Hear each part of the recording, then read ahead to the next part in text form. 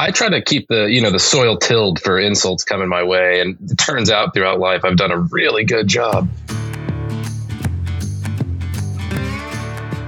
So a long time ago, more than 25 years ago, when I was a freshman in college, we had a required writing course. Every single college freshman had to take it. There was no getting out of it. You take the university writing course, deal with it. It was a 10-person seminar. And because we had 1,200 freshmen, 5,000 undergraduates, they had to set up, 100 or 120 sections of this course from hell. And so what happened was that they employed every single graduate student, near as I can tell, in the university and told each one of them that they had to teach a section of this terrible thing. So I got stuck. I'm sorry, this is very triggering for me. This is very triggering. Oh, you're going to get more triggered, Jared, because I'm about to invoke a philosopher for the first and only time. Oh, gosh. Yeah. So I get stuck in this university writing course. Which that particular grad student, who I think was in English, but I'm not sure, maybe it was philosophy, called The Structure of Scientific Revolution. Yeah, English, philosophy, whatever. They're probably the same thing. Could have been either. I was a freshman. What do I know? Was that supposed to be the triggering part? Because you did it. No, I'm not there yet. All right. So I take The Structure of Scientific Revolution. It was probably 9 a.m., but it felt like 8 a.m. It was some terrible morning class and it was awful and I didn't want to be there. And so the thing is that we read a bunch of stuff that I don't remember. And we had to write a bunch of essays that I don't remember. But what I do remember is that we were made to read the Kant book that was about paradigm shifts, which is in fact called The Structure of Scientific Revolution. And the general gist of it is that nothing changes until everything changes all at once. So you go along with a particular philosophy. Now he was talking about science and, like the theory of the solid atom or something like that, which hangs in there until a better theory comes along. And then everybody kind of resists it. And then they all jump all at once. And that's the paradigm shift. And what's upsetting to me is that this stupid class that may or may not have been philosophy has been the most relevant class that I took in my entire college career for what I ended up doing. And I did not like that book. But it has been very relevant. Also, I think I've caused Jared pain because I'm pretty sure I butchered the general thesis. That's okay. Kant's miserable to read. I feel like Sarah came to fight today. She is ready to take y'all on, and she has done so in the first 20 minutes to both of you. What have y'all done to Sarah? If you guys think this is abnormal, you don't know Sarah. I've been sitting in demos and being well behaved all week. This is what happens. Easy with the well behaved part, Sarah. I've watched your reactions. I was very well behaved. I got a fantastic eye roll and groan out of Sarah with one of my jokes. It was great. It wasn't really a joke per se. It was fantastic. And there were words and then he paused. Yeah, that's a joke. That's a joke in Jared's book. But what happened? They came back the next day and they're like, yeah, we've used that. It was good. They used it. Made an impression. All right.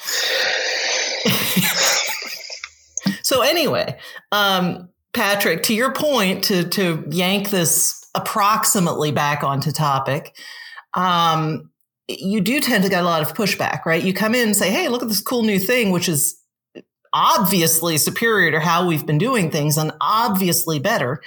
And what's going to happen is that absolutely everybody's going to say, no, thank you. And then you're going to push and push and push and push. And then all of a sudden you're going to look back and 5 years went by and everybody's doing the thing. Yeah, it's that really is the history of the content space, is that it just takes longer than you expect. Yeah. And it's funny because it does feel like a lot of the industry lives a little bit in the rearview mirror, right? It's like, I feel like they're, how am I saying this? I'm not going to get this right. But you have to. Yeah, I guess that's true.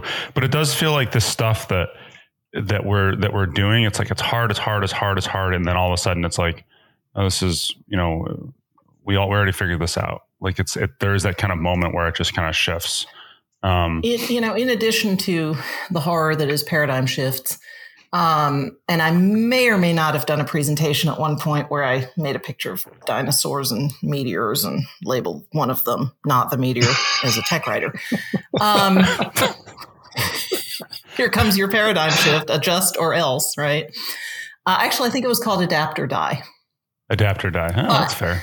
To be fair, when you make a change like this, when you start talking about asking people or asking organizations to structurally change how they do business from a content point of view, how they produce their content, how they manage it, govern it, blah, blah, blah, blah.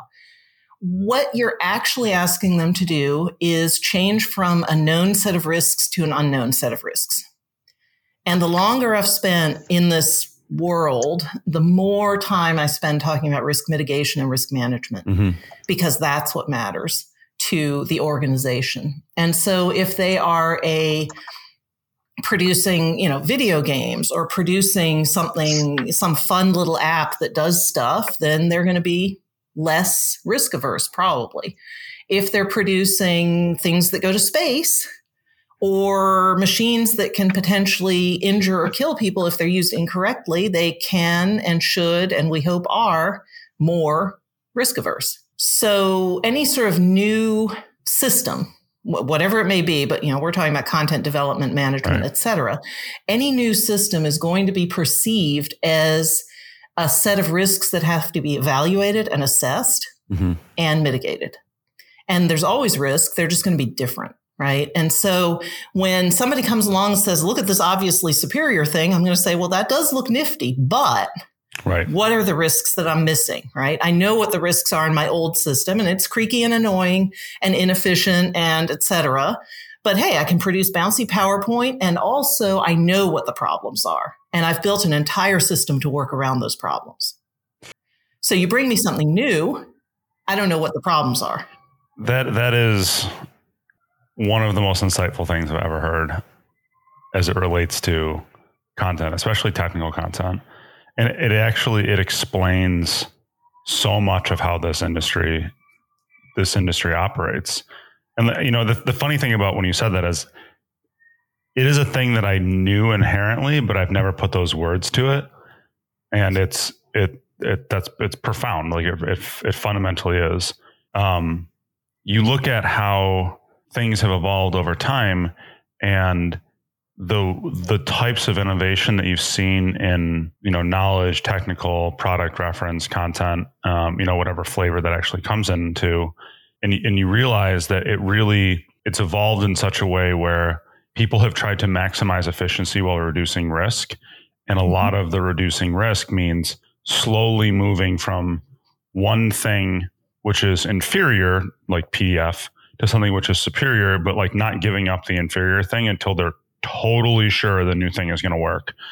And it's just crazy. Like so we have a slightly different view on the market than Scriptorium does. And I think our view is probably more mixed. I think you guys probably get brought in to do the same things over and over again because you're a services firm and you do something really well. Somebody asks you to do that thing really well again, right? Whereas we're a platform technology and people just come and buy our stuff to do whatever they think it might do in a lot of cases. But even in our case, most of the publishing people were using our system to do was was PDF until about I want to say 3 years ago. I mean, an embarrassingly recent number of years. And the thing is, web publishing from our system, even though it was a thing that was originally designed to do, was almost non-existent until 2016, 2017, in that range. We might have had 5% of our customer base really doing web publishing. And of those groups, it was static HTML, almost exclusively, which is wild, right? We've had websites for 25 years, but they're still really focused on PDF. And it's because of what you just said. But knowing that and knowing that all of those things still exist, even for the things we're doing now, because now the new PDF is the static HTML, or maybe it's a slightly better help site, but there's so many better things that can be done. Understanding the state of how you move between those things and how it's related to known and unknown risk. That's huge. I think that's a really big thing that you can build into your business cases, into your plans, all that kind of stuff. Yeah, it's interesting because, for us, it's sort of true that we do the same things. A lot of people come and say, hey, we need you to build a PDF, or hey, we need you to build some HTML, or hey, we have all this learning content and we're not sure what to do with it. And can we move it into some sort of structured content? Or, we need an enterprise content strategy of some sort. This departmental thing isn't cutting it. The interesting issue is that they're not the same. Like they're never the same. And this goes back to your point, Patrick, about whoever's in charge, right? Mm-hmm. The question is, it always comes down to the people and how those people operate and what the politics and the culture of that organization are. And they're always different. So we sort of, I don't want to say we profile our customers. That sounds really bad. We're not the FBI and they're not criminals. However, most of them. We do look at this, we look at like who's in charge and how clear is it who's funding this thing. And again, what's the risk profile? And there's risk profile for the content. So like, oh, it's pharmaceuticals and it's FDA regulated. That's a risk, or that's a constraint really. So you can look at the content type and get a decent idea of how risk averse the company is going to be. But then you also have to look at the company itself and the personalities, because you're going to have, within a given industry, you're going to have a very wide range of how aggressive they are, or how fast they want to move, or anything like that. So all that ridiculous stuff about early adopters and, the hype curve and all these kinds of things are actually really, really helpful when we're trying to figure out what is the best solution for this company from a technical point of view, but also what is the most feasible solution for them given their constraints of, industry and risk and funding and size and scalability and any number of other things. So you can kind of, if I get an email from somebody saying, hey, can you talk to us about whatever, I can take a pretty good swag at what they're going to be like based on just a 20-second Google of their website and who they are. But until we meet the people, we don't really know what it's going to be.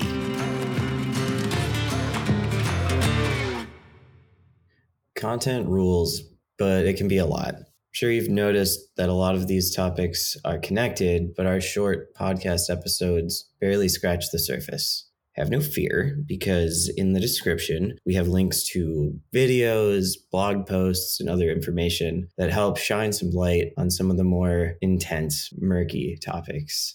In no time, you're going to have a little bit better idea about structured content and enterprise content strategy. Hope you enjoy.